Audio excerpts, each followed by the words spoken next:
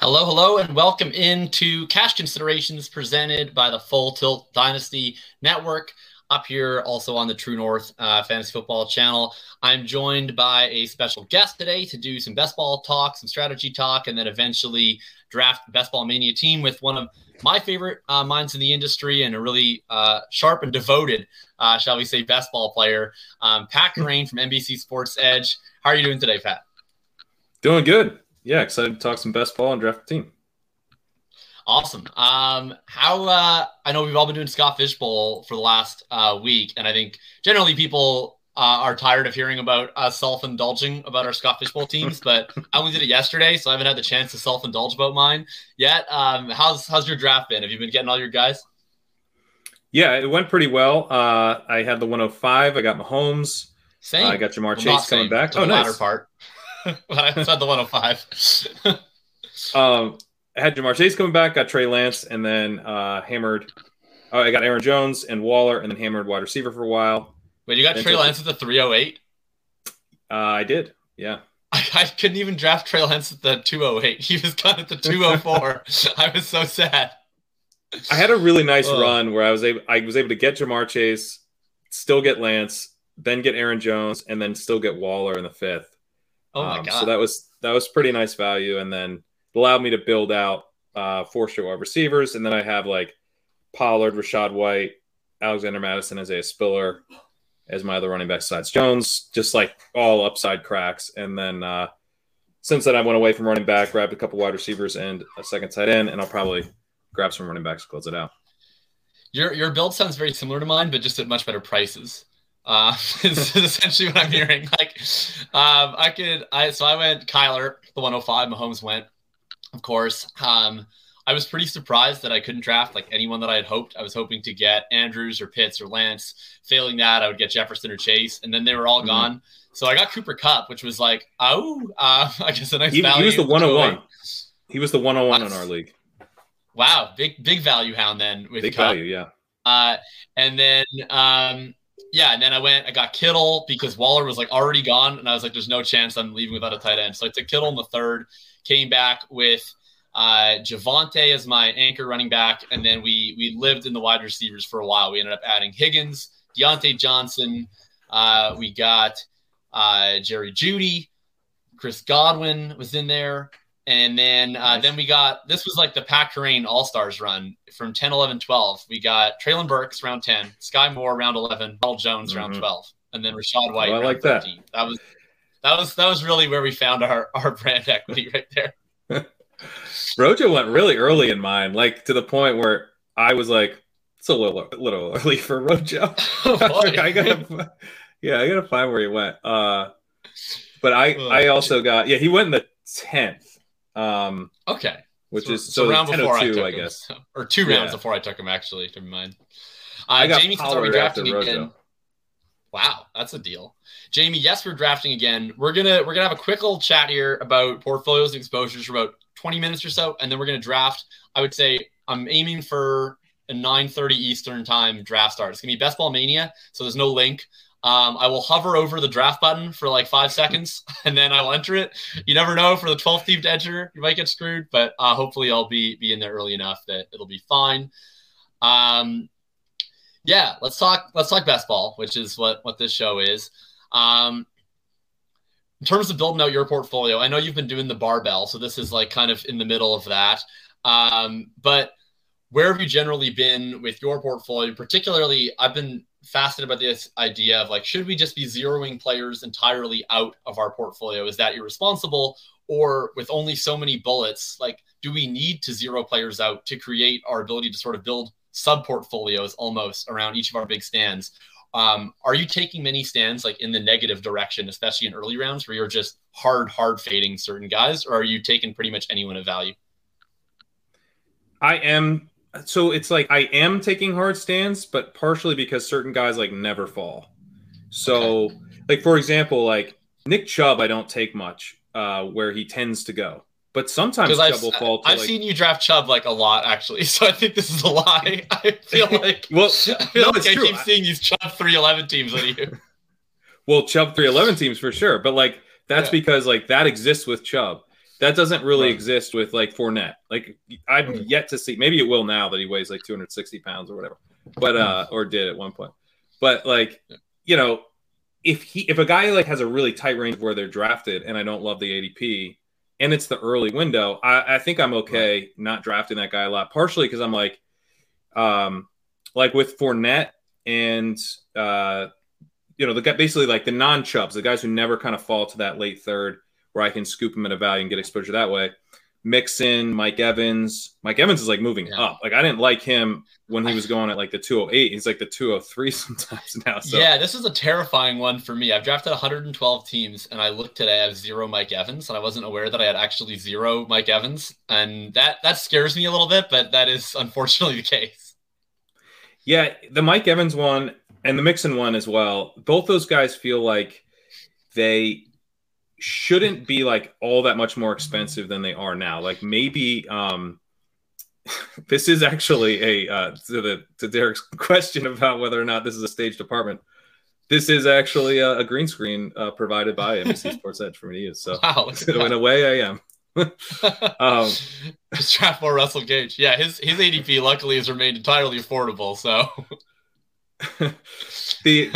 like with Mike Evans, right? Like I'm kind of in the same boat where I like barely have drafted him. I assume that I have drafted him, but I don't ever really target him. So like can he really go higher? Like is he going to be the 112 in late August or something? I don't think so. It feels to me like some of the Mike Evans stuff is that like we feel like more confident about his early season role than we do some of the other stuff around him. But I still struggle to see how he's more expensive. So with him, I'm like, I'm definitely gonna be underweight on Mike Evans going into the season, but I don't think I'll be like crazy underweight like I am now. Because like that's something I probably fix, or maybe Mike Evans falls a little bit. Maybe we get some bullish reports on Chris Godwin. That he's going to be back very early in the season, and I'm able to get Mike Evans much cheaper than everybody else. So I think I can like eat like a little bit of this wasn't optimal ultimately, or like I have all the cheap Evans and none of the expensive Evans. Right. I mean, that would be ideal. And if that happens, I'll certainly draft some Evans. If he stays, like I might just not, to be honest. Part of my lack of Evans is that I've been on the Pete Overzet plan where I only draft 1 through 5. I actually have contractually obligated not to draft. I'm pretty jealous. In the 10, 11, 12 range. I think I'm over. I think I'm like about 50% 1 through 5. Like I added up. I was talking to my buddy yesterday. I have 18% Justin Jefferson, which is like my favorite thing in existence. Yeah, I love Jefferson. And then my buddy was like, "Aren't you scared of fading Chase?" I was like, "No, I have 12% Jamar Chase." He was like, "Well, that must mean you have like no Cup." I was like, "No, I have 8% Cooper Cup." And they're like, "Do you never take the running backs?" I was like, "No, I'm actually like quite overweight on McCaffrey and I have close to enough Taylor." He was like, "So do you always pick the top 5?" I was like, yes, I do. Actually, that's quite accurate. So you don't get Evans for there, but somehow I think I'll live. I guess my thoughts on it is like, I'm okay just accepting that like if a certain player is the guy you need in week 17, that I won't have him. Because the reality is, like, how many teams are we going to be advancing to week 17, right? Like, probably not a lot. It's really hard to get one there. Like, you have to, one if you're really really lucky, you'll get one. Right. So it's like the idea of not having a certain guy in my portfolio season long is not scary to me, because at the end of the day, like, I'm not that concerned about my advance rate anyhow. I think that I can mitigate being wrong on a player. I'm almost assuredly going to be wrong on a few players. Like, last year I was fine enough. I was super wrong on Leonard Fournette, for instance, who was like one of the best advance rate players to have, and I had not a whole lot of them. I think that it's stomachable. And then when I look at it in the week, it's like, yeah, would I like to have a portfolio of 200 teams going into a 1-week contest with 0 Mike Evans? No, but in reality, like I'm going to have a portfolio probably of 2 to 3 teams, like at best, if I had a good year in that final week. Year. So it's like, it doesn't really terrify me to have, no Mike Evans from that point of view, because like I could draft all my 18% Justin Jefferson. The odds are is I probably have 0 Justin Jefferson teams in the final anyway, right? Which is kind of depressing, but that's why I just can't get that bent out of shape. Like I feel like I can be more intentional about my diversification around a few stands where it's like, I know that I have a ton of Jefferson. I can look at my Jefferson teams, be like, okay, I need more 0 RB with Jefferson. Or, I haven't done Jefferson with Javonte enough, or I haven't done Jefferson with AJ Brown enough, which I've definitely done that enough, but that's sort of where I'm at. I also wanted to talk to you quickly about AJ Brown, because you're the only other guy that I'm aware of in the entire industry that's like staring down the barrel of the gun and drafting AJ Brown. I was relieved to hear it, because he's, I think, my most drafted wide receiver right now. And it seems like everyone else that I love and respect is running for the hills. What keeps you in on AJ Brown? Well, I mean, let's first also give Ben Gretch credit, who has not abandoned his boy AJ Brown. Oh, of course, that's true. Yeah, that's true. But yeah, I am one of the few. I mean, I've heard some really sharp people give some eloquent takes on why you shouldn't be drafting AJ Brown. I'm like, ignore those. I don't like that. but yeah, I mean, my thing with AJ Brown, like, I was in this Dynasty startup with Sean Siegel, finished up like 3 weeks ago. AJ Brown was the wide receiver 4 it's a super flex league. He went ahead of Trevor Lawrence. Like, it's the talent-based argument for Brown is robust. Like, we feel very, very good that AJ Brown is one of the best wide receivers in the league. He's been extremely efficient for his entire career. He was a good prospect, but like also one of those prospects where you look back and you're like, yeah, he was an even better prospect than we realized, because he was playing with DK Metcalf. So all the market share stuff, right? Like those guys basically were cannibalizing each other in college and making it look like if both of them had played at a different school, they probably both would have been first round picks. I think it's a pretty and Dawson Knox, of course, was on those teams too. Oh, okay. Elite target runner, Dawson Knox. Yeah, elite targeter, elite route runner in terms of the amounts of routes he runs. Yeah, truly, it's the quantity, really. Yeah, it actually is for some of these guys. Yeah, but Brown, like, obviously I see the same downside case that everyone else does, right? I mean, the Eagles were super run heavy, especially in the kind of the third, fourth of the season. They kind of came up a little bit at the very end, but in like that third quarter of the season, they were so run heavy. But they did start pass heavy, and I don't think that they will be pass heavy again to start. But they tried some stuff out, and the thing they found that ended up working the best last year was being really, really run heavy. And it's possible that they are that way again. And then you have AJ Brown dealing with really good target competition from Devontae Smith, Dallas Goedert, and not awesome quarterback play. So, if that's the situation, like, we're going to be unhappy with our AJ Brown exposure. But I think he's a much better receiver than Devontae Smith. And I think Smith had a good rookie year and will probably be like a good pro. But like, AJ Brown is a superstar. He's a superstar. Right. So like, I think he can still have a really big target share. And I think defenses at the same time aren't going to be able to completely key on him. And I do think, to some extent, if you're trading for AJ Brown and you've already shown a willingness to at least try out a pass-heavy approach with Hurts, that at some point we'll see the Eagles open things up at times. And I mean, AJ Brown's kind of always been this big spike week guy. He's never, so you want to talk about a guy who could potentially get you there in week 15 or 16 or win the whole thing for you. I mean, AJ Brown, he can have one of those massive blow up weeks because he's so good after the catch. He's got a deep threat ability that's really strong. Jalen Hurts will chuck it downfield. And you could just have the Eagles be kind of they could be one of those offenses that kind of explodes for big games, kind of like the Ravens in the Lamar MVP season. Kind of like I don't think they're going to be 2 years ago. Kind of like the Titans 2 years ago. Exactly. Yeah. I'm not projecting them. I'm drafting a ton of AJ Brown, but I'm not I don't really think it's all that realistic to expect them to be I don't know, even a Rams type of pass first team. They're going to be, I think they'll be a run first team. I'm hoping that they won't be basically Titans level, which is, I think what some people are projecting, and I get why. Yeah, I mean, I think, and I'm trying to check myself a little bit. Derek Brown, he's on side with this, saying AJ Brown with a career high in targets would be sex. It certainly would be. That would be great. I'm trying to check myself against just trying to find explanations that tailor to my bias, which is my bias is that I want to draft AJ Brown and want him to do well. So I have to try and warn myself against that.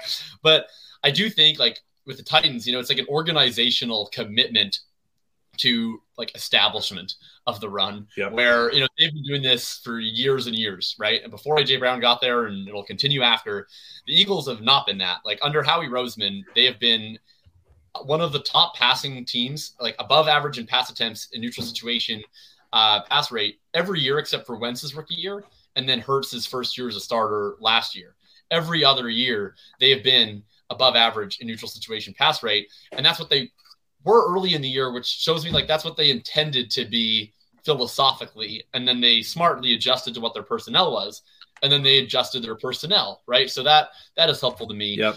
And then the other thing I would say too with Brown is I wrote about this in my first part one of my best ball strategy guide for these tournaments. Is like I want these wide band players, and I think, you know, there's, to some respect, like wide band, we think of like an MVS, you know, who could just have 3 for 100 or could have, you know, 1 for 20, whatever.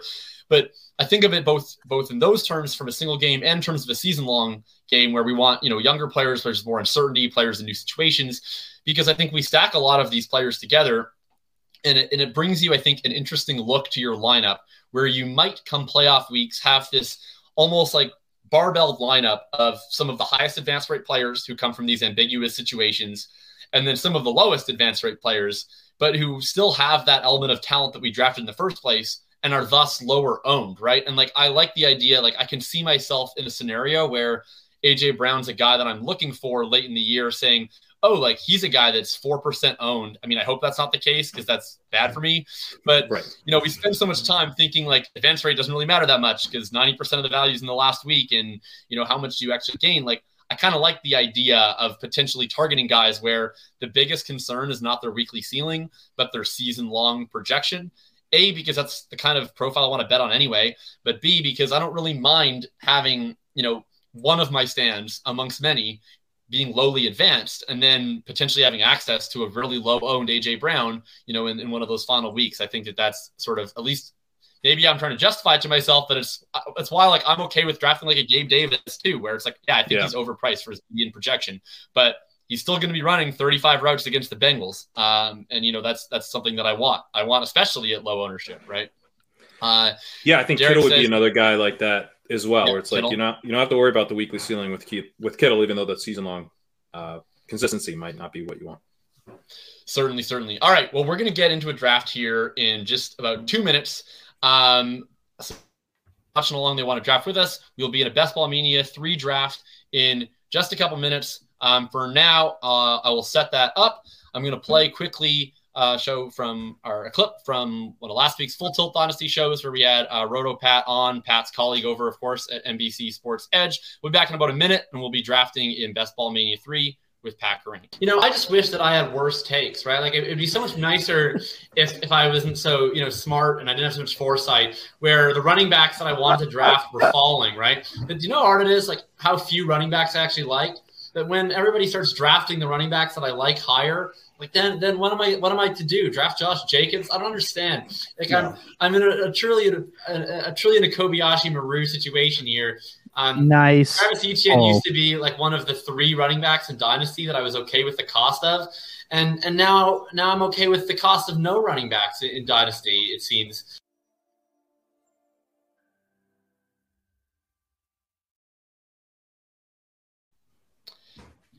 All right, welcome back in, and here we go. We're going to fire this up. I'm going to hover over the list. And by the way, that Dynasty take absolutely applies to Best Ball with Etienne. Like, I remember drafting him in round 7 in the first week of the DraftKings contest, and I was like, oh, this is my stand this year. I'll have 50% Travis Etienne, and it'll be great. And now I, like, honestly don't even want to draft him. I think he's, like, a little overpriced. I'll plug our physical magazine that we put out, the NBC Draft Guide. Look at that. In that, I wrote an article about I'm bullish on Travis Etienne because I was much higher than the rest of our rankers on Travis Etienne. And it's like, you know, explain why you're bullish. And I was like, I'm not bullish. This ADP is wrong and will correct by the time you're holding this. And it did. So it'll probably end up being my best take of the offseason. And it doesn't make me any money, but, you know. I remember I even put out a tweet, which, like, again, nice foresight that I'm sad came true. But I was like, my hottest take is Travis Etienne should be drafted at the 3-4 turn next to James Conner. And then it was like, oh, well, he is now, and I don't like it. He is now. The room was like, you're right. Hope you got You're all right. the ETN you wanted. And it's like, I guess it's good for my Jalen Waddle exposure. Yeah. All right, I'm going to hover over the thing. We're going to enter here. 3, 2, 1. We are in there. Oh, we're only waiting for one. So hopefully people were clicking while we were clicking. Otherwise it may not be a. There we go. We'll see if we see any friendly faces in there or not. I'm hoping that you didn't curse me and give us a late pick. Yeah, the 1-7. Not my favorite place to be at the 1-7. No, probably my least favorite place to be. You really need. Honest. I will say, because I've been in Best Ball Mania, I haven't really done much of the puppies actually, because I'm like, okay, so everyone's going into the puppy, so you're not in Best Ball Mania. I think I'll draft the Best Ball Mania team, see how that goes. Yeah, and I have seen Derrick Henry's going like 103, 104, and Austin Eckler will go 105. So I've seen Chase drop to like 107, 108. Of course, I always have the 110, so I'm just sitting there at 110 going, God. I feel pretty strongly that will not be happening based on who's at the 1-5 and the 1-6. Yeah, I don't think there's any chance of that. So we got Boots, who's in the chat at the 1-5. We got Preston, who I'm pretty sure is FF_engineer out on Twitter at the 1-6. I have a feeling that both the 1-5 and 1-6 are watching, so that's not great for our ability to discuss picks on stream. Gotta get the big dog. This is half-point PPR. You gotta get the big dog. That's true. It is half-point PPR. People don't know that. Have you been drafting much of the big dog this year? Yeah, I tried. No, I'm not. I did actually in the first puppy. I would draft the big dog and then draft like the exact normal team that I would typically do.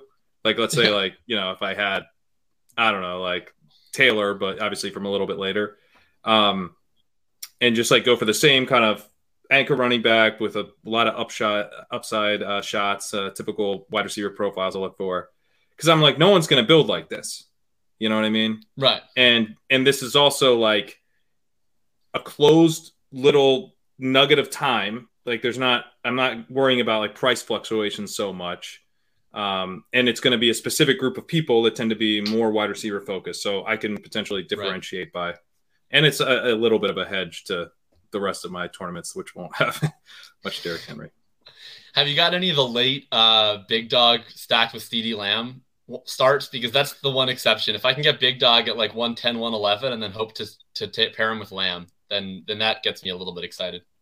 I actually haven't gotten as much Lamb as I'd like, because I tend to do the same thing where I try to get him to wrap, and he almost never does. Yeah.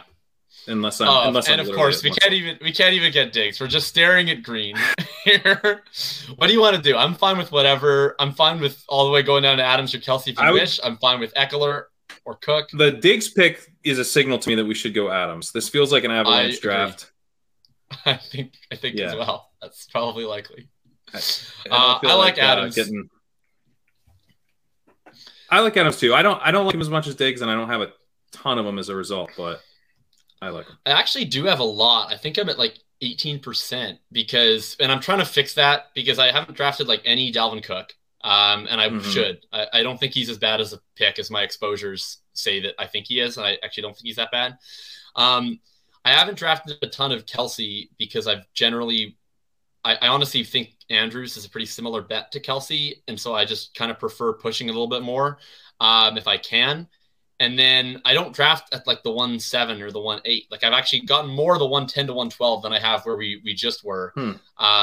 So I don't know. I take a pretty good amount of, like I just tend to take Adams at the 110, 112 range a lot. But I've not taken him at the 1-7 yet. So this will be a new draft. Ferris, who's in the chat, I'm sure is really enjoying getting Eckler at 111. That's a unique starting point. Yeah, for sure. I've been drafting Eckler. I mean, Eckler is someone I'm mixing in.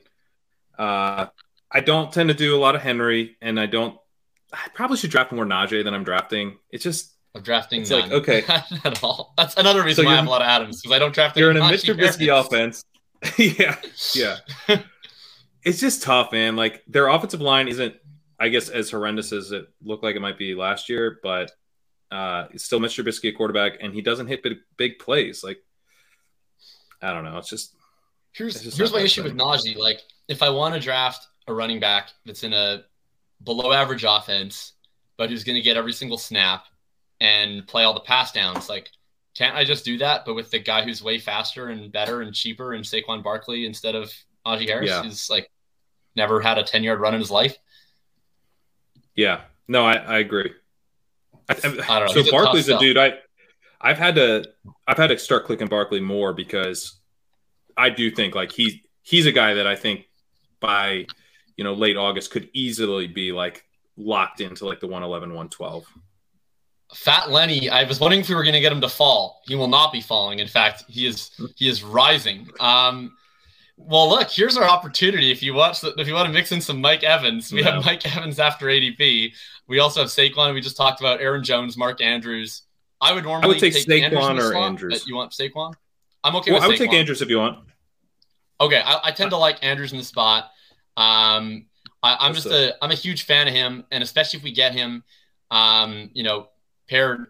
I find Lamar and Bateman a little expensive to stack at the 4-5 turn, so I tend to like mixing in some equity with that with Andrews. But he's also just been a guy like he was incredible last year. He lost target competition, and I think people see that regressing based on the fact that they think they're going to run a lot more this year, which they probably will. But like if he has a 30% target share, then I don't even care how much they run. And what if they don't run like all that much more? Then he's probably the tight end 1. So I've been drafting a lot of Andrews, but I've also been drafting a lot of Saquon. So yeah, and I think one thing that's like a little bit lost in the conversation with Andrews is that he saw his snaps increase by like 15% last year. Like he wasn't always a full routes guy. Like he always ran routes when he was out there, but he didn't run like the elite, like 85% of the routes, which is, really where you want the tight ends to be. I mean, more than that, even better. But, a lot of like the Dawson Knox, it's like, how is Dawson Knox doing what he does? It's like, because he runs like 81% of the routes, and that's basically it. That's the whole thing. Yeah. So to get him up into that level, it's like Andrews is a big receiver, and now he's actually running like a receiver's share of routes. So I don't think that'll change, even though they drafted a couple tight ends. I don't think the rookie tight ends will eat into that. And basically, like they almost have no choice now but to feature him. I've also just been like really in on not just Andrews, but like all the top 5 tight ends. I think like I've seen some stuff that's really compelling by Hayden Winks talking about how tight ends are kind of overdrafted versus the median, but I just can't get over the idea that in a weekly game, right, which this essentially is, like it's one thing if Adams goes for 30. You can probably find later wide receivers to get 30, but there's just not that many tight ends that are frankly capable of 30, right? Like I always go back to, I think it was week 15 last year, Kelsey goes off for this huge performance on Thursday night. The first thing I do is check all my teams to see who has Kelsey. And the next thing I do is to check my teams to see who I have, Andrews or Kittle, because I'm like, if I don't have Kelsey, I need someone who's capable of matching that performance. Yeah. And, like you can draft 3 tight ends late, but like Evan Ingram, Tyler Higbee, Gerald Everett, like these guys, like they can't get you that 30. And when we're talking about 450 person final, to me at least, it's like if you're giving up 10, 15 points at tight end, like it's going to be really difficult because someone is going to have that tight end and a really high scoring wide receiver. So I really tend to prioritize it personally. And I've been drafting a lot of Andrews. I've been drafting a lot of Pitts. Seeing Pitts still here makes me kind of wish that we took Saquon, to be honest. This is why I'm not drafting as much Andrews, actually, because I think what do you like here? Nothing except for Kyle Pitts, who we just took Mark Andrews. So my bad on that one. Okay. No, I don't ever draft Keenan Allen. I'm okay with it. And then I don't mind it here. Would you draft Kamara? I've been drafting Kamara, but a little bit after this, I would take Keenan. I don't have a ton of Keenan either, but it's almost 5 picks after ADP in a wide receiver heavy room. So I mean, DJ Moore just went. So yeah, it doesn't feel as good when it's Keenan Allen, does it? It's gonna not quite as great. No.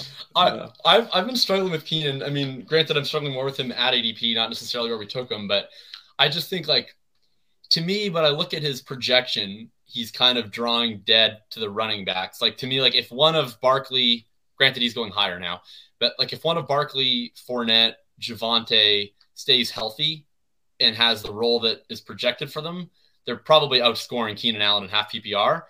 And then I don't normally care that much about that because I'm drafting wide receivers for the spike weeks, but he's Keenan Allen.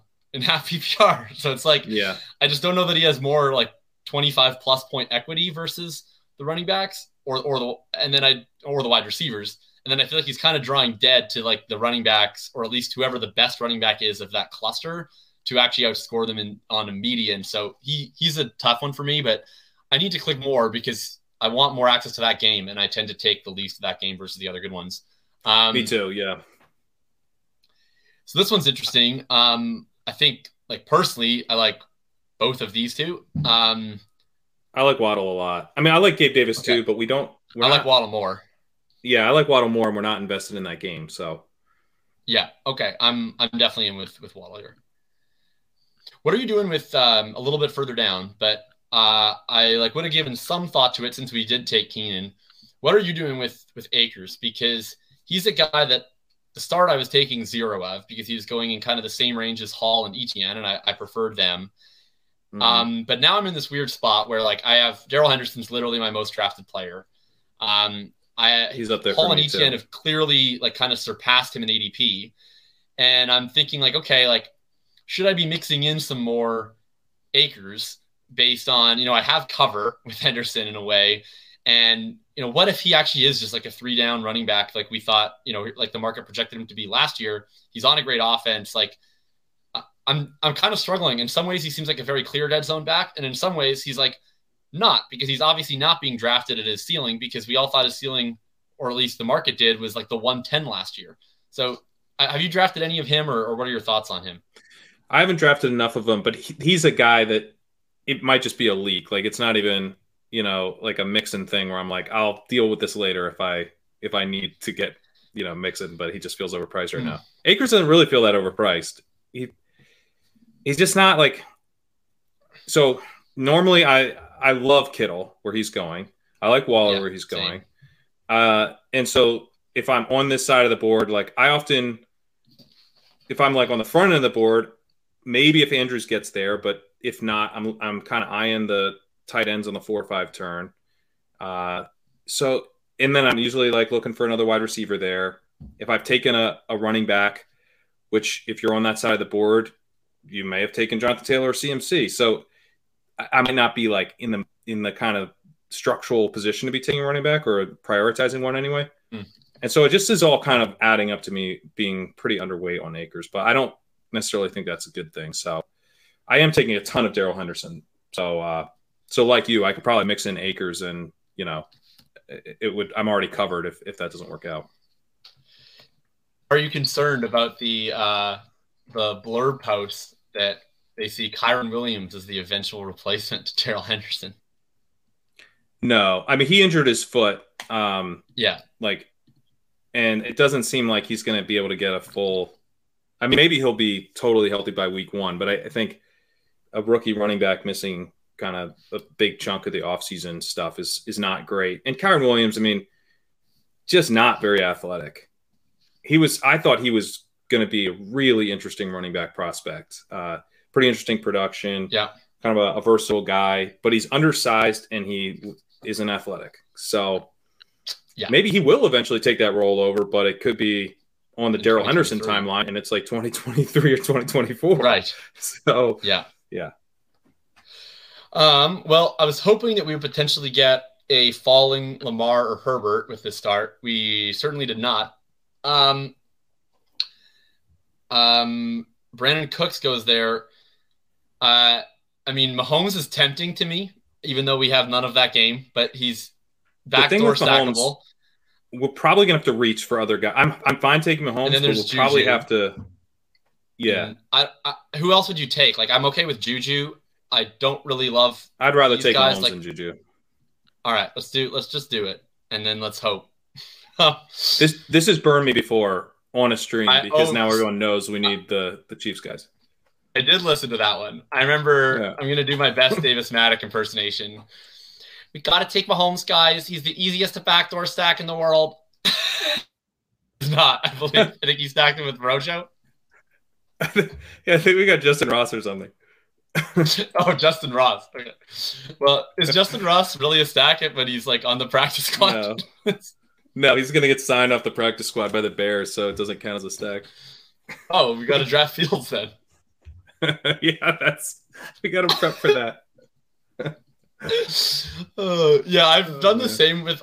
I've done this a lot with Mahomes, where he falls, and I'm like, well, he's backdoor stackable, and sometimes it's worked phenomenally, and sometimes it has been catastrophic. Where, like, the other issue for me, are you taking Hardman? Because I'm struggling to click his name. I am taking Summer Hardman.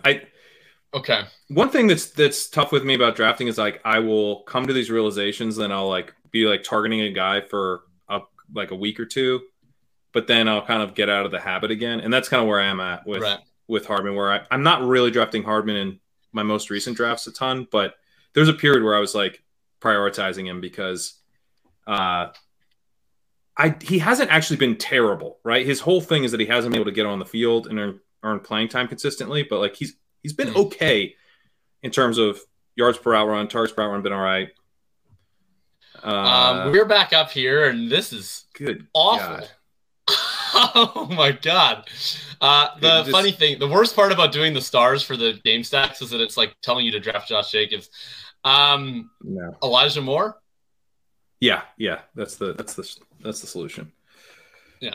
There we go. That's something. All right. I'm glad to get you. I don't even love Moore where he's going, but sure.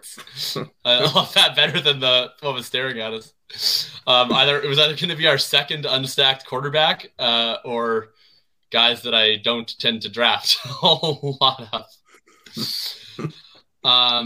Ferris is loving his 2 running back start team. I hope that you'll cease to enjoy that, but we'll see. Maybe you should make it a 3 running back team with Josh Jacobs or Elijah Mitchell. Perhaps. Yeah, you're getting a real nice value there.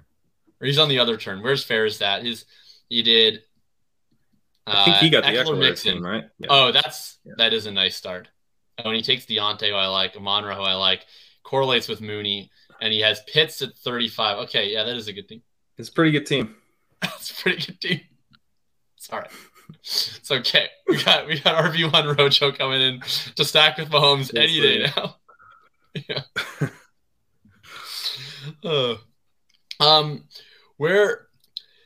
So let's see here. I don't really want to talk about where I'm looking at round 7 with the people here, but you mentioned that you don't like where Elijah's going. I very much do like where Elijah's going, which is good. I tend to agree with most things that you have to say, so I'm glad that there's a source of disagreement. What's been your holdup on Elijah Moore's ADP? My holdup is that I'm worried the Jets see him as more of a slot guy. And that is a concern. So do you have a potential route squeeze with him with like if Garrett Wilson going to eventually project as like a starting outside wide receiver? And then how often is Corey Davis only playing on 3 wide receiver sets, or is there scenarios where Moore isn't on the field for a 2 wide receiver set?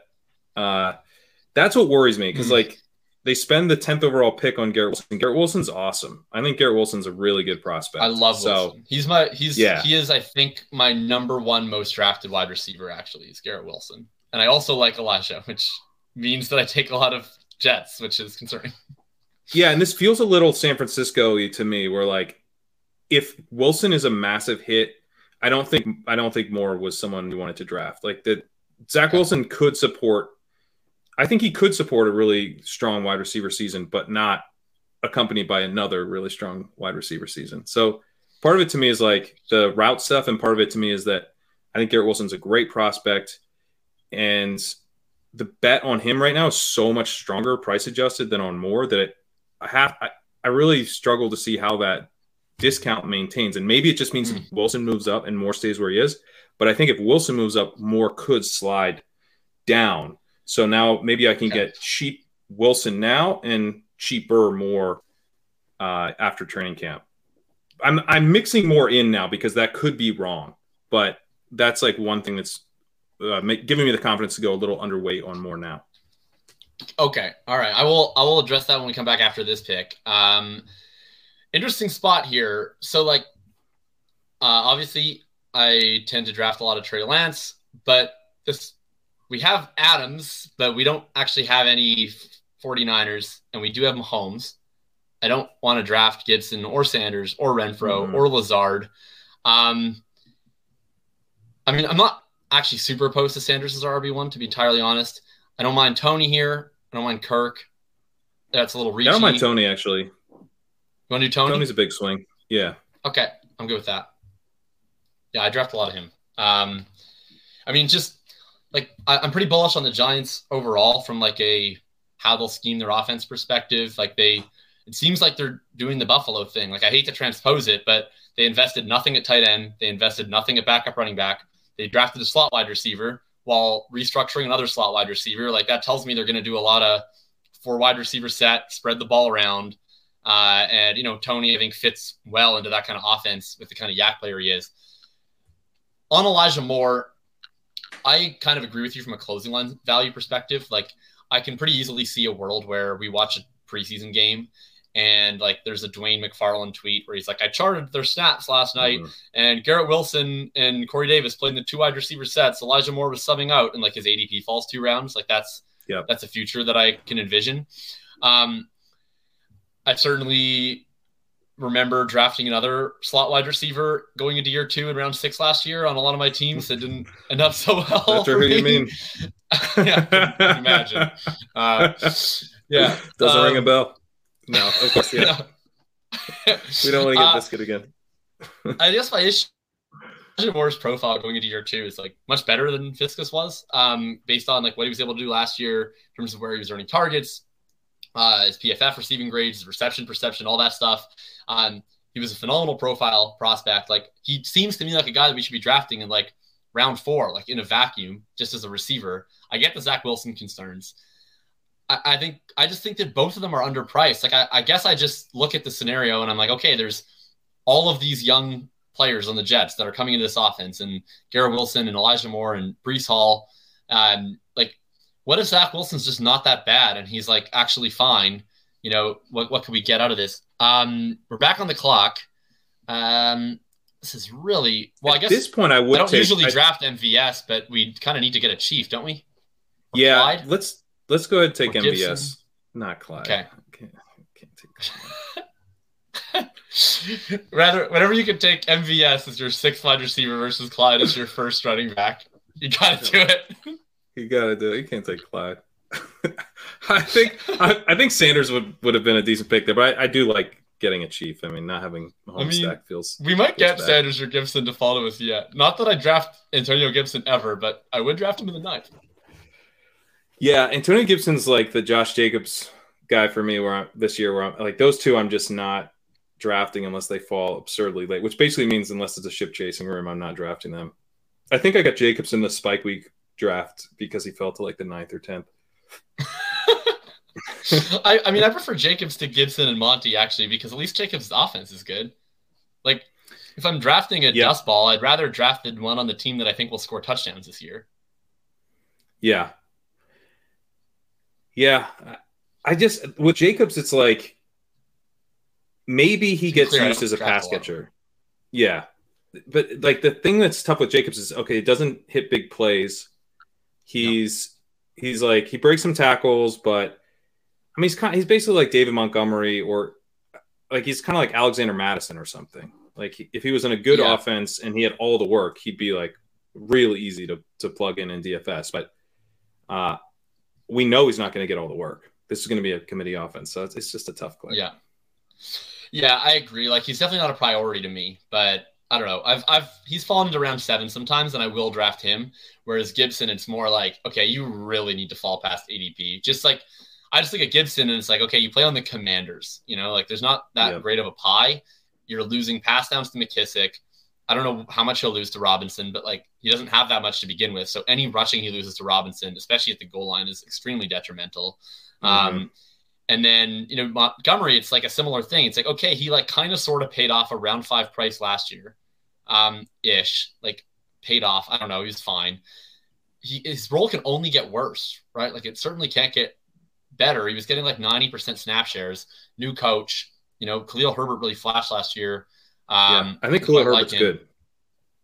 Yeah, I think so as well. Interesting spot here where we do not have a running back yet. That being said, Sky Moore. We have Mahomes. And let's stack him up. And I think what would you say? Sky Moore 2 eyes? Let's go, Sky Moore 2 eyes. I think it's time to tab off of wide receiver for the remainder of the evening. I think we might be done at wide receiver. It would be nice to get a bring back on Denver, but we have non-wide receiver. Melvin Gordon, maybe. We could get Melvin Gordon. Yeah, we've got non-wide receiver options there. But like we could be straight up done and do like I mean, I gotta say, I've been doing this Mahomes late. I've been doing the unstacked Mahomes late thing. It does not often work out well enough to get MVS and Sky. That's a true treat. It is nice. Yeah. I feel great. Yeah. That's a pretty sweet double stack. We're also set up for a second quarterback. We have a couple outs for a second quarterback. Yeah. And then we're done. I'm star those right now. I've become less vigilant over time in my starring of players. Gotta get on. I'm the same way. I do it like I'm very good in the beginning of my drafts, and then like I don't need to start Zach Wilson. I'm a little more vigilant when I'm not also hosting a show, but I'm not quite at the pro level of being able to host a show, do the picks, and star Van Jefferson because I drafted Austin Eckler all at the same time. No, I'm with you. I mean, normally I have Pete to rely on that, so of course. It's a lot. It's a lot to juggle. So I'm looking through. We got to take a look at the running backs here. Well, I see a few that are certainly of interest. Yeah, I love the running backs we're looking at here. Yeah. What do you make of the Seattle running back situation? Because the market has moved decisively. It used to be Walker 2 rounds out of Penny. Penny is now flipped Walker. How about, well, first let's make a pick here. We have Walker, Stevenson, I like Gordon, Walker. Rojo. I also like Walker. So let's talk about that one because I think the market is wrong on what they've done recently. But I'll hear from you. You want to take Walker here. What's your thoughts on the Seattle backfield? Well, Adam Levitan was tweeting today about like how this news that Penny's going to get like 20 touches a game is like a follow-up secondary like throw-in mailbag response from a beat writer where he's like basically like, I don't know, he's probably getting like 20 touches a game. Like that's not something that should move ADP by 2 rounds. It's a guy answering a mailbag column in July. So like, you know, it is what it is, but it shouldn't be, we just shouldn't put much weight on it. So Walker, I mean, I wasn't the biggest Walker guy in terms of his prospect profile because he had like a horrific yards per out run, very much profiles as kind of a 2-down guy. And Penny's good, so he's going to be splitting early down work. And they might, I mean, the Seahawks are definitely going to play like Travis Homer or something and make this a gross 3-man backfield. Yeah. But they are definitely going to run as much as they can. And Walker hits big plays. He breaks tackles. He hits big plays.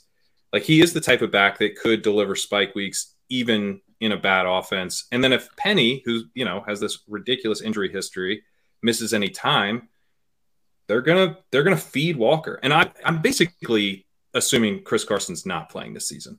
I think that would really hurt NFL ever again, to be honest. I don't either. Unfortunate, but agreed. But I agree. So agreed that it's unfortunate. Also agree he's not going to play again. So I think if you're going to give me Penny like 2 to 3 rounds after Walker, I'm going to draft Penny. If you're going to give me Walker 2 to 3 rounds after Penny, I'm going to draft Walker. You know, I'm going to draft the cheaper guy. So I'm with that, but I'm even more enthused about Walker just based on, you know, everything. Like I go back to like Ben's article about, anti-fragility after ETN, where it's like, we want the guy where chaos breaks in the right direction of, right? Like they just drafted Kemp Walker in the 2nd round on a rebuilding team. Like aside from the fact that it makes no sense, the one thing that tells me is like they plan to use him at least at some point, and they obviously love the guy if they think that's like a good allocation of capital. Like maybe they won't, who knows? But I guess the way I look at it is we just said neither of these guys are playing 3rd down. They don't project that way. Even the beat writers are saying it's probably going to be Travis Homer or DJ Dallas on that down. So to me, it's like an early down split of a really bad team, even a run heavy bad team, but like a slow bad team is not a very ideal situation.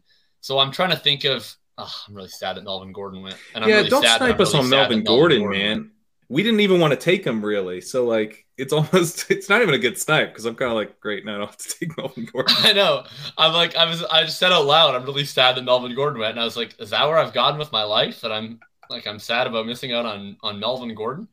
Okay, Yeah. so 2 is an option, but I kind of prefer the later Yeah, guys, to be honest. Who do you like the most here? Like, I don't actually draft a whole lot of these 2 earlier guys. I draft more of these guys, but I probably should mix Me them too. in. I wouldn't mind mixing in Madison here. Give us a contingent value. Because it's a bit after ADP, right? It's like 2 picks after ADP. Okay. That's fine. Yeah, 2 picks. Yeah. Oh. No. Yeah, so currently we have 2 running backs that are projected for about 5 carries combined in week 1, which is I think a good way to get off to a fast start. That's what you want to do. Yeah, right. That's how you build. Exactly. Boots says it was 15 picks after ADP. You can't blame me. I will give you a hound, Boots. Oh, but you drafted Melvin Gordon. I will always blame you for drafting Melvin Gordon. We would have blamed ourselves for drafting Melvin Gordon. Yeah, it was good. It was supposed to be kind of a gross backdoor stack bring back type of thing for us. I don't know. Does he have any Broncos? If you don't have any Broncos, Boots, I mean, let's see. What are you doing with their life? Drafted Melvin Gordon. He does have Jerry Jeudy. He has Rojo. Again, it's Jeudy. He has Russell Wilson, Rojo, Melvin Gordon, Jerry Jeudy. Fine, Boots. Good team. My apologies. My apologies, Boots. You know what this sets us up for now is we haven't been able to get Melvin Gordon or Javonte. Alberto's off the board. We're probably maxed out a wide receiver, and we took Mark Andrews in the second. Mm-hmm. It sets us up pretty well for a Greg Dulcich team. It sure does. If there was a team to draft Greg Dulcich, this is the structure for it. This is it. Let's see. Did we lose Henderson there? We did. We did lose Henderson, which is unfortunate. So Tua is also available, and I'm open to it. Pierce is still there after ADP, and I think I'm probably a little higher Pierce than you are. Spiller is there. I would have loved Hendo. I normally don't draft a lot of Hines, but he does A, correlate with Tony, and B, like, it might be nice to have some stable production with these picks here. I lean Spiller just for a big old swing. Okay. It's at some point in time, we may want to draft a running back that will score points in the first month of the season. Is that optional? You can do that if you want. Overrated? Yeah, it's very overrated. No, I mean, obviously that would have been nice to have some of that. No. I think we're going to draft. We're going to draft a ton of running backs on this team. So yeah, we're drafting 7, I imagine, right? Probably. Yeah, we're going to draft 7. Yeah. So we should be able to find like a mix, but there's kind of that tier of White, Madison, Spiller, Pollard goes earlier, but like I do think those guys are kind of I love that tier. A cut above in terms of the contingent value. Henderson very much in that tier. Henderson's nice because you could also see him starting the season with some production. That's why he's so fun to draft. And he would have been nice to get a little thing in there with Keenan, which, I mean, Spiller kind of does the same, but I'd rather have a little bit of both sides. And I like Spiller and Henderson a lot because when we talk about these correlations, like that's a game where I really think that the top guys are overpriced. Like I think Keenan and Mike Williams and Allen Robinson are all priced in a range where I don't draft a lot of them. But I understand that I want access to that game. Like it's going to have a massive total. Yep. It could be the best game on the slate. I struggle with drafting I do draft these guys, but I know that if I draft Josh Palmer, Tyler Higbee, Gerald Everett, like I'm not waking up that morning like thinking that that's going to be what wins me $2 million. But there is a world where if Austin Eckler or Cam Akers is out, or if Cam Akers just can't play football, where like, oh, Spiller or Henderson is actually projected for 16 points tonight. Like that's a thing that could actually happen. Yeah. So I'm much more excited about getting sort of my leverage off of that game with the running backs later than I am with like Palmer, Higbee. Whereas, I think there's a reasonable chance that Henderson just is what we thought Akers was. Eckler's out, and so Spiller's projected for a ton of points. That literally happened in week 16 last year with Justin Jackson, right? So it's possible. And I'm glad to get a share of Spiller because I draft so much Henderson who goes slightly later that I don't actually draft as much Spiller as I probably should. I was in that same spot, and I made a kind of conscious decision to start mixing in Spiller more. Because I mean, Yeah, you just think about the contingent value on Spiller; it's pretty off the charts. it is. Um, man, I don't. I do not draft a lot of Tua Tagovailoa, Me neither. but if we have Waddle 2 rounds after ADP, I could be talked into some Tua Tagovailoa. Yeah, I'd be fine Other with running it. backs, I mean, I draft a decent amount of Algier. I do too. I wonder if Gus's ADP is going to go way up after It today. might, but I'm not sure it should. He's also coming off an ACL tear. His Yeah, rehab's going I'm better than inclined to Dobbins, I agree. think. But Um, I would do what are your Tua thoughts here? or Like, I like. Algier for me. I think Algier is pretty nice because he potentially will give us maybe not the earliest season production. He is a rookie, but uh, he should be the kind of early down guy. All right, I'm good with that. Like, that's certainly a guy I draft a pretty solid amount of. Like, I think he's the one guy of this next year after the guys that you were mentioning that I actually like. Like, I don't really draft a lot of Michael Carter.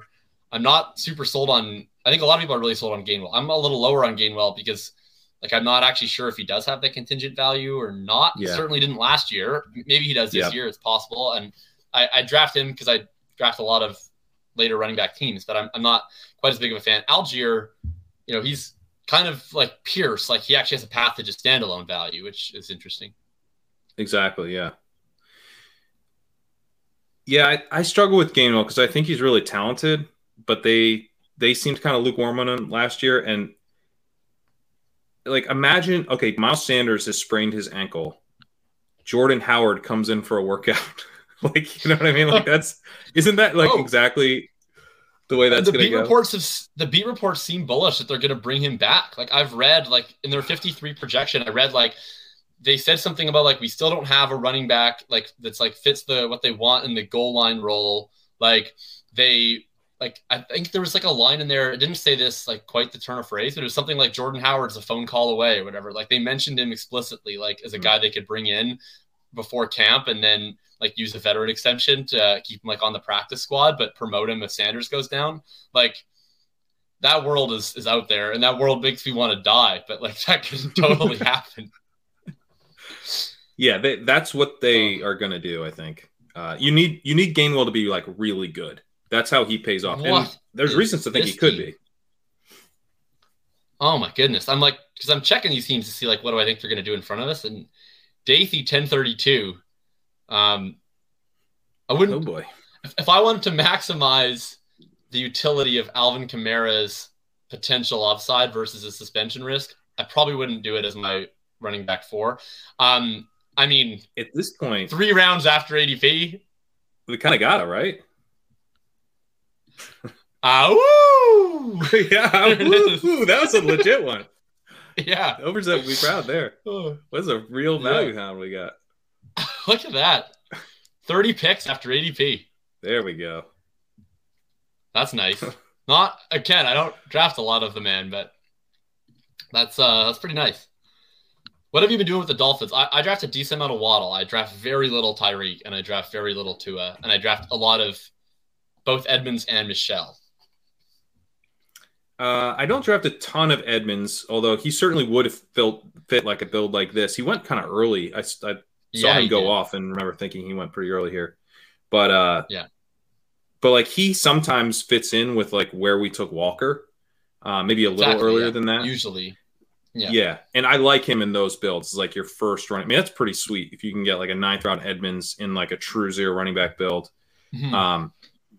And yeah, because I think he'll give you early season production, but he's not going to score touchdowns. So he's not going to have a goal line role. So, I think Michelle's really interesting for that reason. And I also think Mostert is interesting for the same reason. Like one of those dudes will score a fair amount of touchdowns unless they both get it or something. But like I think one of those guys is in line for goal line role and Edmonds is not. Why do you think that Mostert's that much more likely for a goal line role than Edmonds? Because that's maybe the one aspect that I would disagree with you on. That's fair. Yeah, that's fair. Like Edmonds is bigger.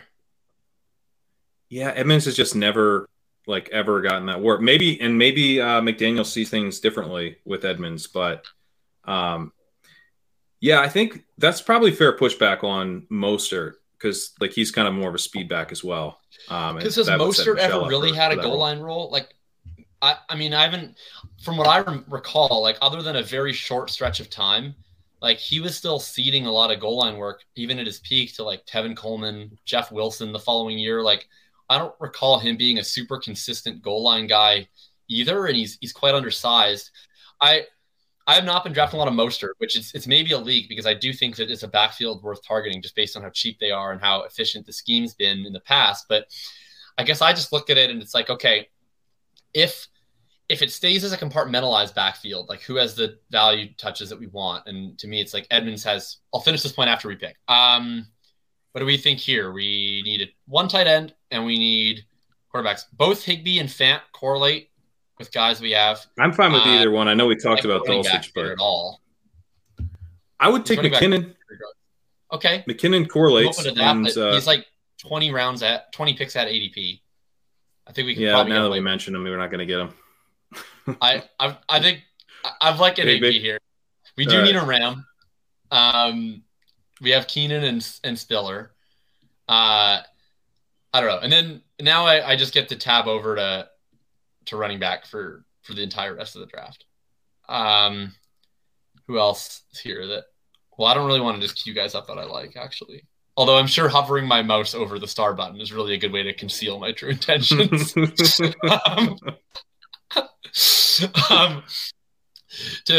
To get back to this point on Evans, yeah, Boots is ninth round Evan good in a true zero RB role? I agree. Yeah, he did do exactly that. Man. Why have I got to compliment another team in here? Yeah, come on.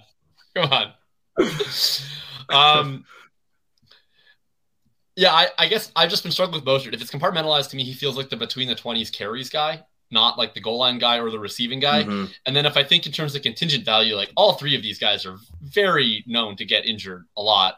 And it's like, who do I want in the case where they're the only one standing? Like, who is the one that's not having other guys brought in off the practice squad to steal their touches? And like, I guess I see a little bit more of that upside with like, honestly, Sony the most, to be entirely honest, like screams like he could fall ass backward into a bell cow role somehow from the 18th round. And then Edmonds too to a point. Is it McKinnon time here? I like McKinnon, yeah. Yeah. What have you been? I mean, we could go like McKissick, but I don't know. McKinnon, we got him correlated, so I'd rather. What about? Okay, we could correlate Darrell Williams with Tyler Algier. Yeah, but Darrell Williams is bad. Yeah, I know. We could correlate Ito Benjamin with Tyler Algier. Well, now I'm interested. If I remember Josh Norris freaking out about the Tyler Algier. What would he think of Algier? Yeah, I think that came up on a ship chasing show and he was watching. So yeah, it's getting a little ridiculous when you do the the late round dart through correlations, which is partly why I don't always star the guy. Like I kind of like to know. It helps me keep track of like what my main correlations are if I don't star everybody. Or like, for example, we got Adams, and then once we like didn't get Debo, Kittle, at that point I will sometimes unstar Lance, especially if it means I'm gonna have to reach for him, like where we were. So yeah. The unstarring, crucial. The part unstarring of the process. It's become part of my process. I'm really in the weeds on this stuff, as you can tell. I feel so weird. Like normally, like I get to this part of the draft, it's like my favorite part where it's like I can relax. I'm only going to take running backs, and then I just star all the ones that I want in order, and then I just like turn off my phone and I check who I got 10 minutes later. But now I'm on stream. I can't just go ahead and star all my favorite running backs. Who are some of the guys that you've been targeting most in these like later portions of your zero RB build without trying to give everybody away necessarily that we want, but in terms of like have there been guys especially like that go even potentially undrafted where you're like, this would be an interesting guy to mix in who might be 2% owned in the whole tournament, especially, drafting pretty early? Yeah. One of them, this is so gross, but like, so I was drafting some of Pierce, but I've always felt like Pierce has been a bit overpriced. Damian Pierce. Okay. Fair enough.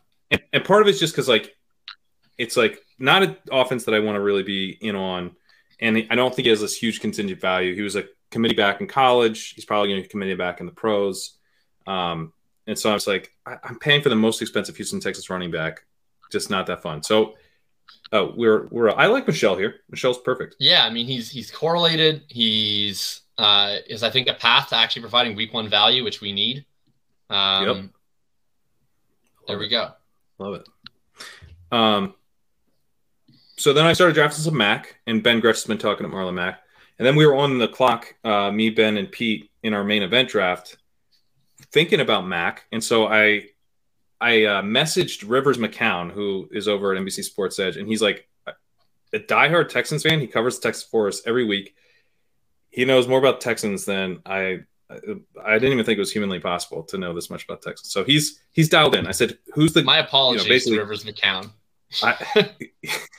He feels the pain of being a Texans fan, and he wears it on his sleeve. But he also knows a ton about the Texans, so it's kind of great.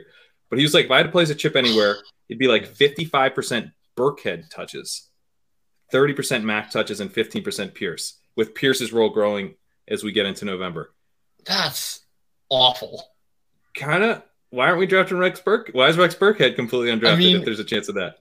I mean, he has a 3-down skill set, right? Like in the sense that he technically can play on all 3 of the downs. I mean, I'll say this for Rex Burkhead. We're drafting Darrell Williams in round 15, and Rex Burkhead is literally the exact same guy. Yep. So I've been drafting a little bit of Rex Burkhead. To draft. Okay. I think I like to call him Flex Burkhead. Yeah, Flex Burkhead. Let's get him in. I actually have been drafting Kenyon Drake as well, which would make sense for this build. You would.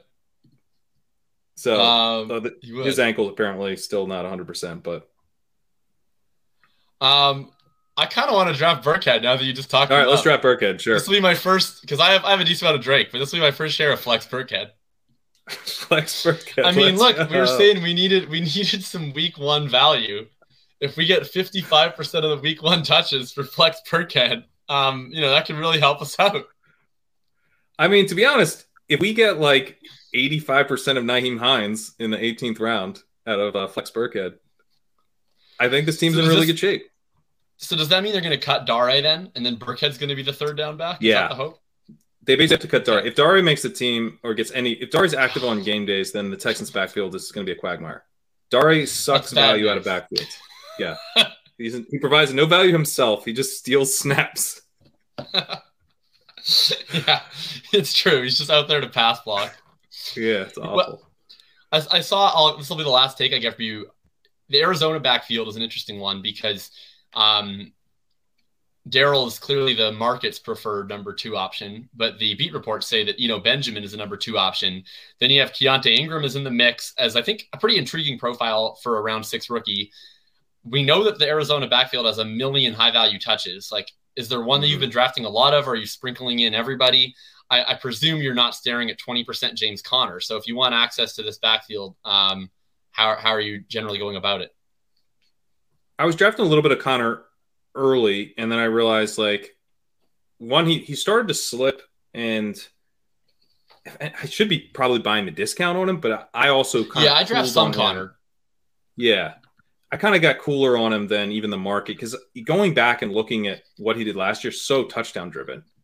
So it's like, it does feel kind of dead zoney where you're paying for last year's touchdown production from, a guy who's struggled with injuries. It's like, I don't know, like people thought it was like crazy to draft Conner over Chase Edmonds last year, So now all of a sudden it's like, oh, we got to give him a 3rd round. It feels like we're paying the peak price a bit. And then I did draft some Darrell when he first went there, because I'm like, okay, I can correlate him with Kyler, get the passing down back thing. But now I'm to Eno. I finally, eventually landed where everyone knew I would land. Yeah, back home to the road of his guy, Benjamin. Yeah, exactly. Yeah, I've had a somewhat similar journey where, like, I've been martingale-ing Eno since he came into the league entirely unsuccessfully. This year I was like, okay, I'm out on Eno, like whatever. They had a chance to give him touches last year. They didn't do it. So I'd way rather bet on the new guy. And Keontae was a profile that interests me. And then they brought in Daryl, and I was like, oh, okay. So Eno like might not even make the team because he doesn't play special teams, and they'll probably keep like Jonathan Ward or whatever. I was like, this makes it simpler. And then all these beat reports, and like I need so little to get back in on Eno. Like it's like one beat report was like Eno Benjamin had a great camp. I was like, great, let's go. Like we're drafting Eno Benjamin. I know. Which is maybe I don't think I've even double checked he's the number 2 report. Like normally I'd be like, let me see like what was said and is this legit? And I was just like, Eno's the number 2? Oh, sweet, I'm in. Like, well, plus like it gives me an excuse to fade Daryl Williams, which I also would love any excuse to do that. Like because I think he's real bad. So I appreciate that. Let's look through some of the teams here. If anyone that was in the chat specifically wants us to touch on your team, feel free. I know Boots has been especially active, and Ferris has been in here a good bit too. But we'll go through our team again real quick. So we went full on zero RB. I'm glad that Pat and his guest appearance would play the hits with us tonight. So we go Devontae Adams round 1. We take Mark Andrews round 2. I'm very interested in what this team would have been in the alternate universe where we do take Barkley and then Pitts here. Probably like that team more, but I like how our team ended up anyway. We ended up getting Keenan, Waddle, Mahomes. This was probably the thing that ended up the best for us. Is we took the risk on unstacked Mahomes. He ends up becoming triple stacked Patrick Mahomes. We got Elijah, Tony, MVS, Sky Moore to complete our KC stack.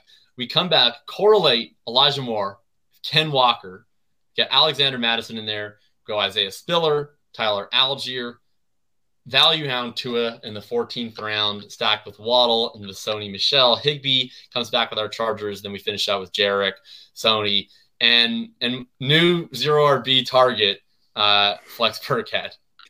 Running back who I have selected in the FFPC main event, much to my chagrin, Rex Burkhead. I still have one running back slot left to select someone in the Scott Fishbowl. Might be Rex Burkhead, maybe. Ferris says he's ready to be coming. Ferris says he's ready to be yelled at. Whoops. I misclicked. There we go. Let's see. How do you feel about? What do we got with? I just want to get your thoughts real quick on. We got a triple stack with Mahomes, so we did not get a Denver bring back. Well, I don't like it. How bad is that? Yeah, I think it's not great. But I also don't like.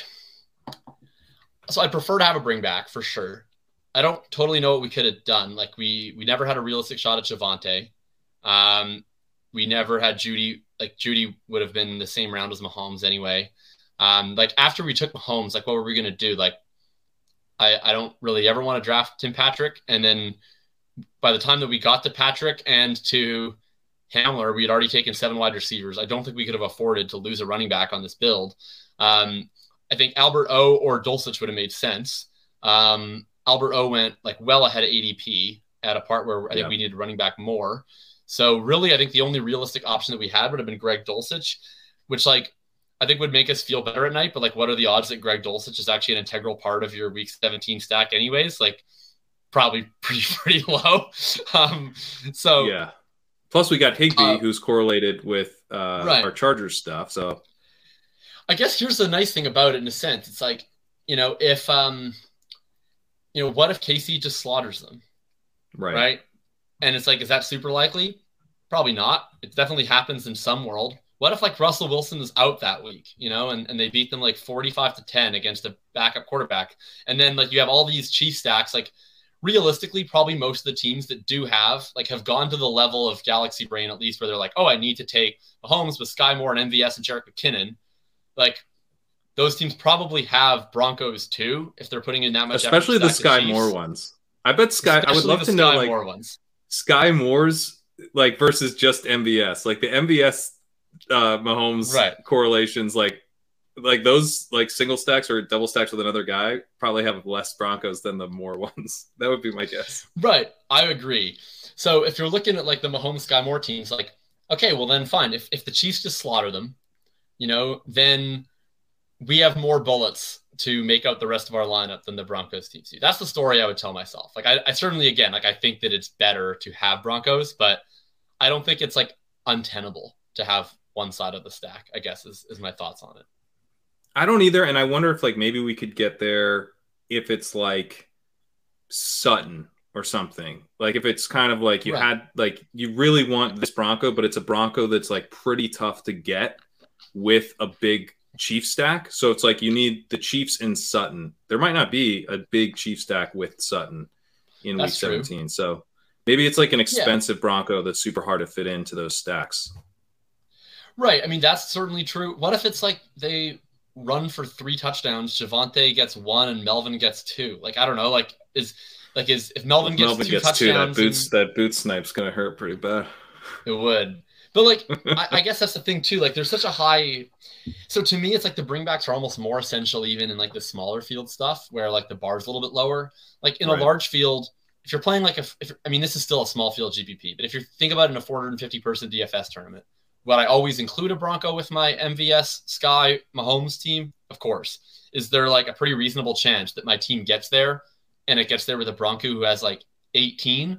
Like that's possible, right? Mm-hmm. And so if that's the case, like if like Sutton has 18 or Judy has 18, like it all kind of spreads around. Like I don't know, why couldn't one of our guys like easily beat that, right? Like I don't think you're drawing dead to that. Like I don't think that for our Chief stack to go off that like a Bronco has to have 25.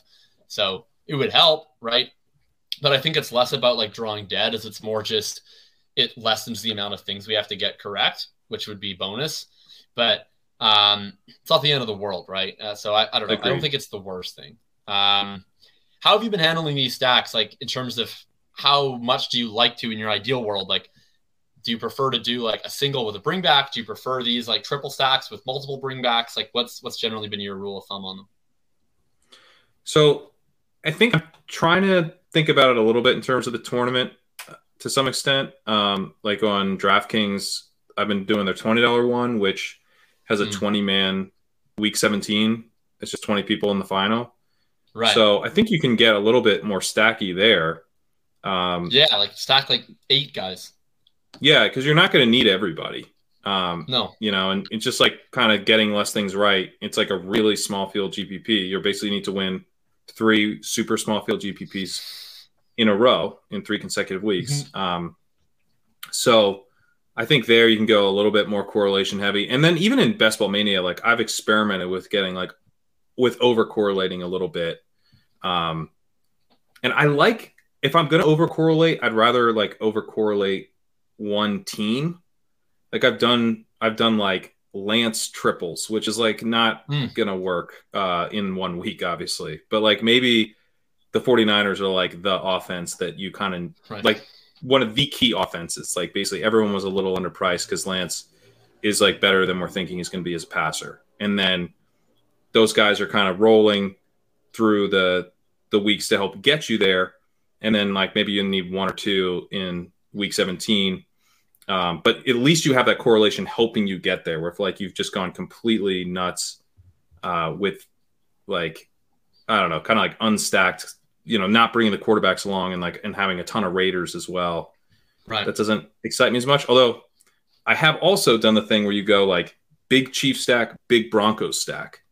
Because that at least feels like those feel like 2 offenses that could be completely mispriced to me. It's like I love stacking the Broncos at their prices, and I love stacking the Chiefs with their Broncos. I love stacking the Chiefs at their prices. So if I'm getting both guys playing each other in week 17, that's just like an added bonus. I don't think I would do that like with, I don't know, like Bills Bengals. Yeah, or you know, that's a good one. And then the LA Bowl is so expensive as well. I'm really not doing that one much at all. I agree with you. I think KC is uniquely positioned to be underpriced, like in general, and in a way that I don't think those other good teams are, right? Because like usually if I'm doing a massive team stack, I want to be betting on the offense to surpass expectations as a whole. I don't want to be picking, like if I'm trying to be picking like who is the guy you need from the team, well then I want to have a single stack, right? If I'm just trying to bet on the offense, like to bet on the offense, I kind of have to bet on an offense that isn't already priced like closer to its ceiling.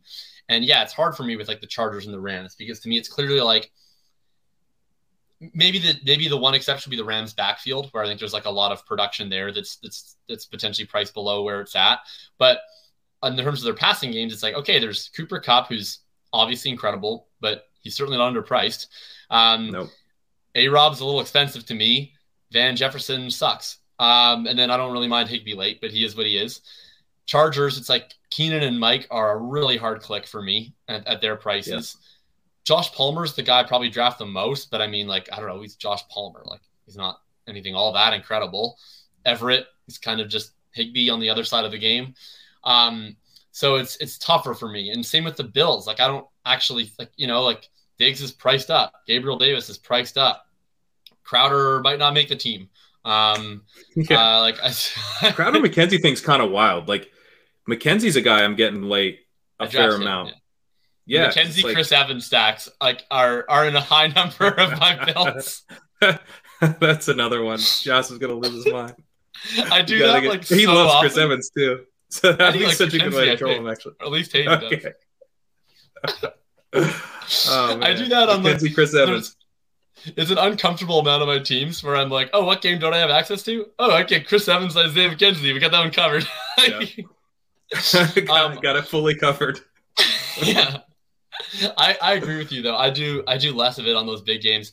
Like, teams that I do the massive stacks on, honestly, are like usually gross teams. Like, the two that I do the most are probably the Giants and the Jets, which feels a little gross. But like, just with the Jets, it's because they're all young, where I can see a world where multiple of them are better than we expect just as players. And then it makes the whole offense, like, it compounds the ceiling where, like, you know, you're mentioning, and I think that's probably the modal outcome where you're like, it's only going to be one guy.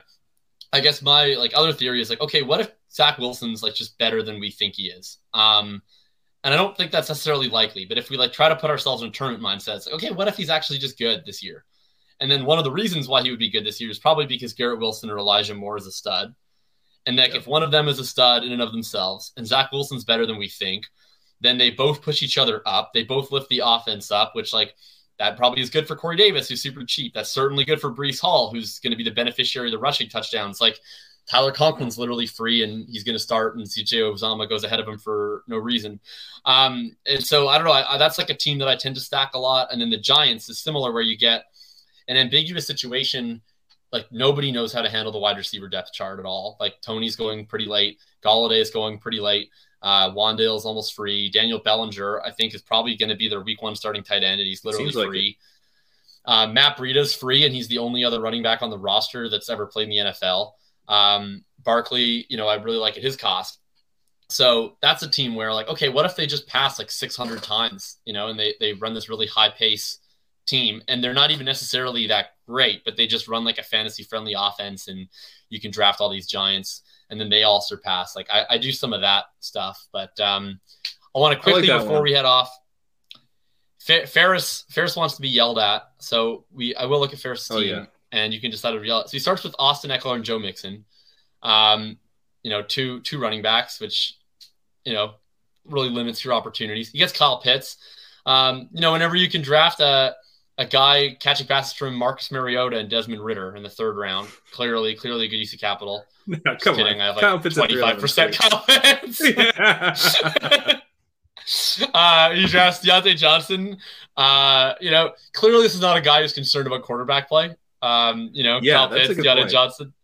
You know, Amon-Ra St. Brown. Amon-Ra and Darnell Mooney. I mean, he truly does not care about quarterback. Clearly he's not valuing, you know, the thing about best ball, Ferris, I don't know if you know this, but we want to be stacking good offenses, right?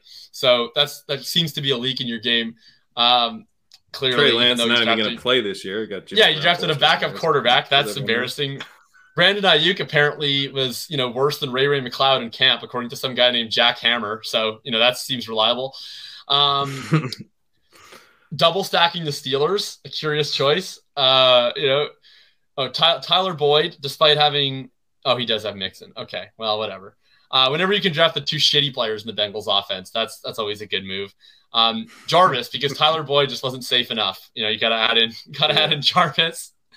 Robbie Anderson, again, quarterback play. Not a concern. He might retire. The quarterback play is a real concern for Robbie Anderson, given I know we talk about, like, you know, the various shower narratives and everything, you know, Levitan's made famous. Yeah. How about the blood feud narrative? Do we want that? Is if the quarterback and wide receiver are in a blood feud, is that good or bad? I think it's bad. It seems bad. I'm pretty sure this is an unstacked Daniel Jones. That seems suboptimal. Even though Jared Goff was available with Amon-Ra, he could have done Goff with Amon-Ra and Mooney. Come on, man. What are you doing? It takes Eno purely to spite us, which is just mean-spirited. And then, Marcus Mariota, the Marcus, Kyle Pitts, backdoor stack. I actually respect that quite a bit, as gross as it is. Although I think Marcus Mariota is drawing like 0% chance to be starting in week 17. Yeah, I just do Pickett, dude. You already stacked the Steelers. You got a double stack with the Steelers. Would you do Pickett or Trubisky? I prefer Trubisky. If it's a third quarterback, I'd rather do Pickett because I'm playing for week 17. Trubisky's very bad. I think Trubisky is more live to start week 17 than Pickett. That's my stance. Really? I think Trubisky plays the whole year. Oh, man. That's such a tough scene for the Steelers. Pickett's the only thing that you can say for Pickett is that he's pro ready. Yeah, I just think he might be pretty bad. I don't know. I think Trubisky's fine. Okay, here's a thing I'd love to get your thoughts on, actually. So it makes you feel gross, not just because how bad Trubisky is, but because of like the moral quandaries. The way I've been thinking a lot about how to attack this Deshaun Watson situation while it looms in the air, especially before his value rose up. And what I landed on was that my favorite way to do it was to take one quarterback in the first 8 rounds and then you can't get him as late anymore. But then I was taking Deshaun in round 17 and Trubisky in round 18.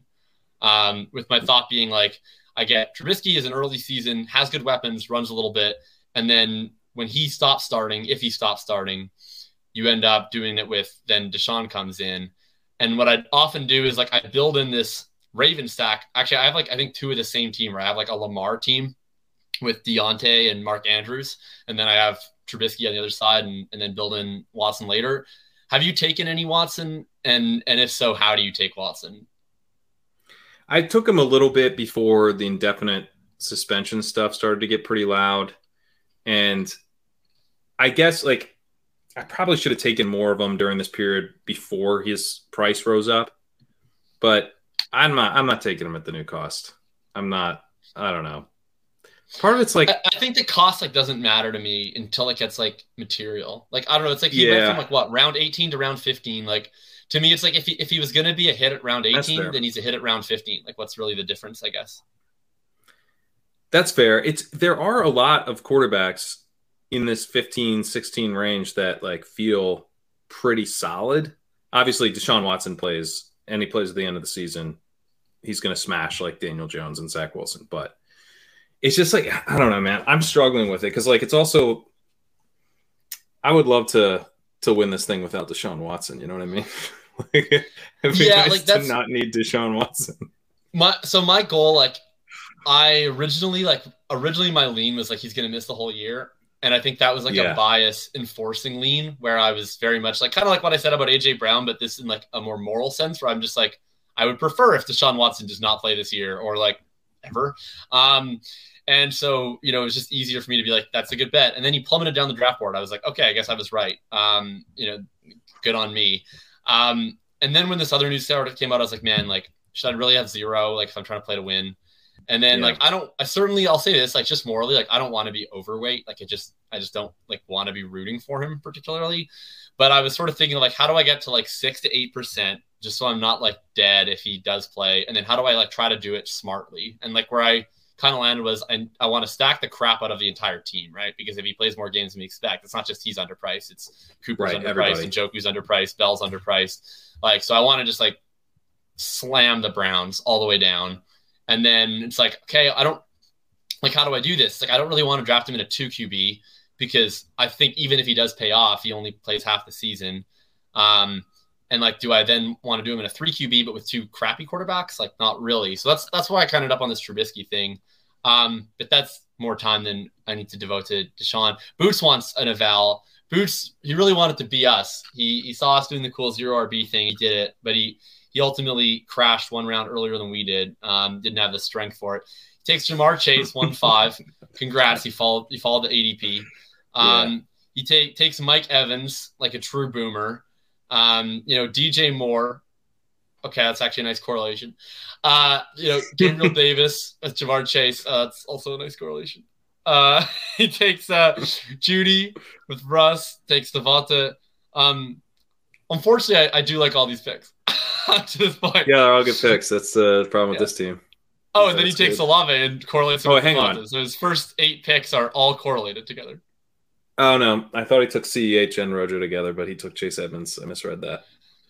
Then he takes Chase Edmonds, who, that's fine. He's not going to play the goal line work. So, really, really a wasted pick. He could add Sky Moore as his bring back, which is always preferable. Well, this actually we can criticize him on. Did he get another Chiefs bring back? Or is it just Rojo? Yeah, he just got Rojo, I think. Unless you count Darrell Williams' legacy. I mean, unless you're just betting on the Broncos to just come back from a massive deficit, Rojo's not the piece that you want. Like, if it's a shootout, probably not going to be a Rojo script. Rojo's gonna be getting touchdowns while they're up. So maybe, but it's a little bit of a thin. I mean, I think you could include Rojo there, but I'd love to have like a Hardman or whoever else tacked on. So you blew it. This is probably way too Galaxy brain. But like I've been spending a lot of time thinking about who are guys that are cheap that could leverage off of a game where it's like that's the only guy taking a game and it kills the game, but I get points out of it. And Rojo's top of the list for me. Where it's like that's a guy like if it's a Rojo game, then it's probably a bad game like for the Broncos and for the rest of the Chiefs. Like if Rojo has 3 touchdowns. Quickly finishes out here. He gets Melvin, which was honestly a personal attack. Takes Damian Pierce, who's Rex Burkhead's 3rd string backup, which you really hate to see that. Flamus, that's fine. This is actually the one thing I don't like about his team. If I go 0 RB, like that committed to 0 RB, I really want an elite tight end. I don't know if he could have done it. Yeah, he could have. I would have taken George Kittle over Gabriel Davis, I think, probably. But I can see thinking that Kittle or Waller. Do you prefer Kittle or Waller? That'll be the last thing I tend to take Waller first because if I'm going to get Waller, I need to take him ahead of a Kittle. And Kittle, you can sometimes get in the mid to late 5th, so I'm getting plenty. Yeah, I get a lot of Kittle. He's the guy I actually would prefer if they were the same cost, but I tend to agree with you. I take Waller first because I have to. The other thing, too, is like I just like more 49ers than I like Raiders. Like I don't – like I'm quite comfortable taking IU because the last stop. And I'm even pretty comfortable taking TDP. I don't want to take Renfro or Jacobs like ever if I can avoid it. And so I know with Waller, it's like if I want a Raider on a given team and I don't take Waller, I'm probably not taking a Raider until Kenyon Drake in round 18. So that certainly makes things difficult. Pat, thanks a lot for coming on. This was a blast. I think we have hopefully a $2 million team. I'll make sure to send you a nice little PayPal. We don't have Venmo, of course, in Canada, but I'll make sure to transfer over half your $1 million. Where can people find you if they don't already know, and what have you got working on? NBC Sports Edge. Going to have all my writing is over there, so you can check that out. I'll have some good stuff coming out soon on Best Ball. And we're also doing on A Good Football Show right now, a series where we're talking to beat reporters on Mondays. So those have been really fun. They just had one out today. There was a couple weeks ago, Greg Allman was talking about how Rashad White's already the number 2 running back there, which obviously got my ears to perk up. I sure listened to that, and I was like clapping. I was like, yes, let's go. You love to see it. So that series has been awesome. We have team previews rolling out every day on NBC Sports Edge. And Ship Chasing, Wednesdays at 9:15. We are in the heart of draft season. We have a main event going right now with me, Pete, and Ben. We're rolling out mini episodes. We're recording while we're on the clock. So you can hear us. Like, those aren't – sometimes they're like after the fact as we review, but then we always kind of time it up as we've got a decision coming up. And, we don't know who we're picking. Like, you're hearing us actually discuss what we should do in our main event draft. So I think those end up being pretty fun discussions. I love it. I always listen to a lot of the stuff that you do and really appreciate your analysis on things. So that's always great. Make sure to check out everywhere you can find Pat. You can find me on Twitter, FF_RTDB. You'll find me back here tomorrow on the same channel with Tom Billy for the Full Tilt Dynasty podcast. You can find me on Dynasty Intervention, or in the off season, usually more like Fantasy Intervention come summer, on Wednesday. And then I think we'll be streaming. I'm not 100% sure actually if we'll be streaming this or we'll be doing a pod about it afterwards. So stay tuned to my Twitter, but we'll be doing a Football Guys main championship on FFBC with Josh Larkey on Friday. So that'll be fun, and we'll have some write-ups coming out on that. Otherwise, thanks a lot for joining us. Thanks to Pat, and we'll make sure to see you probably next week out here for best ball stuff. Have a good one.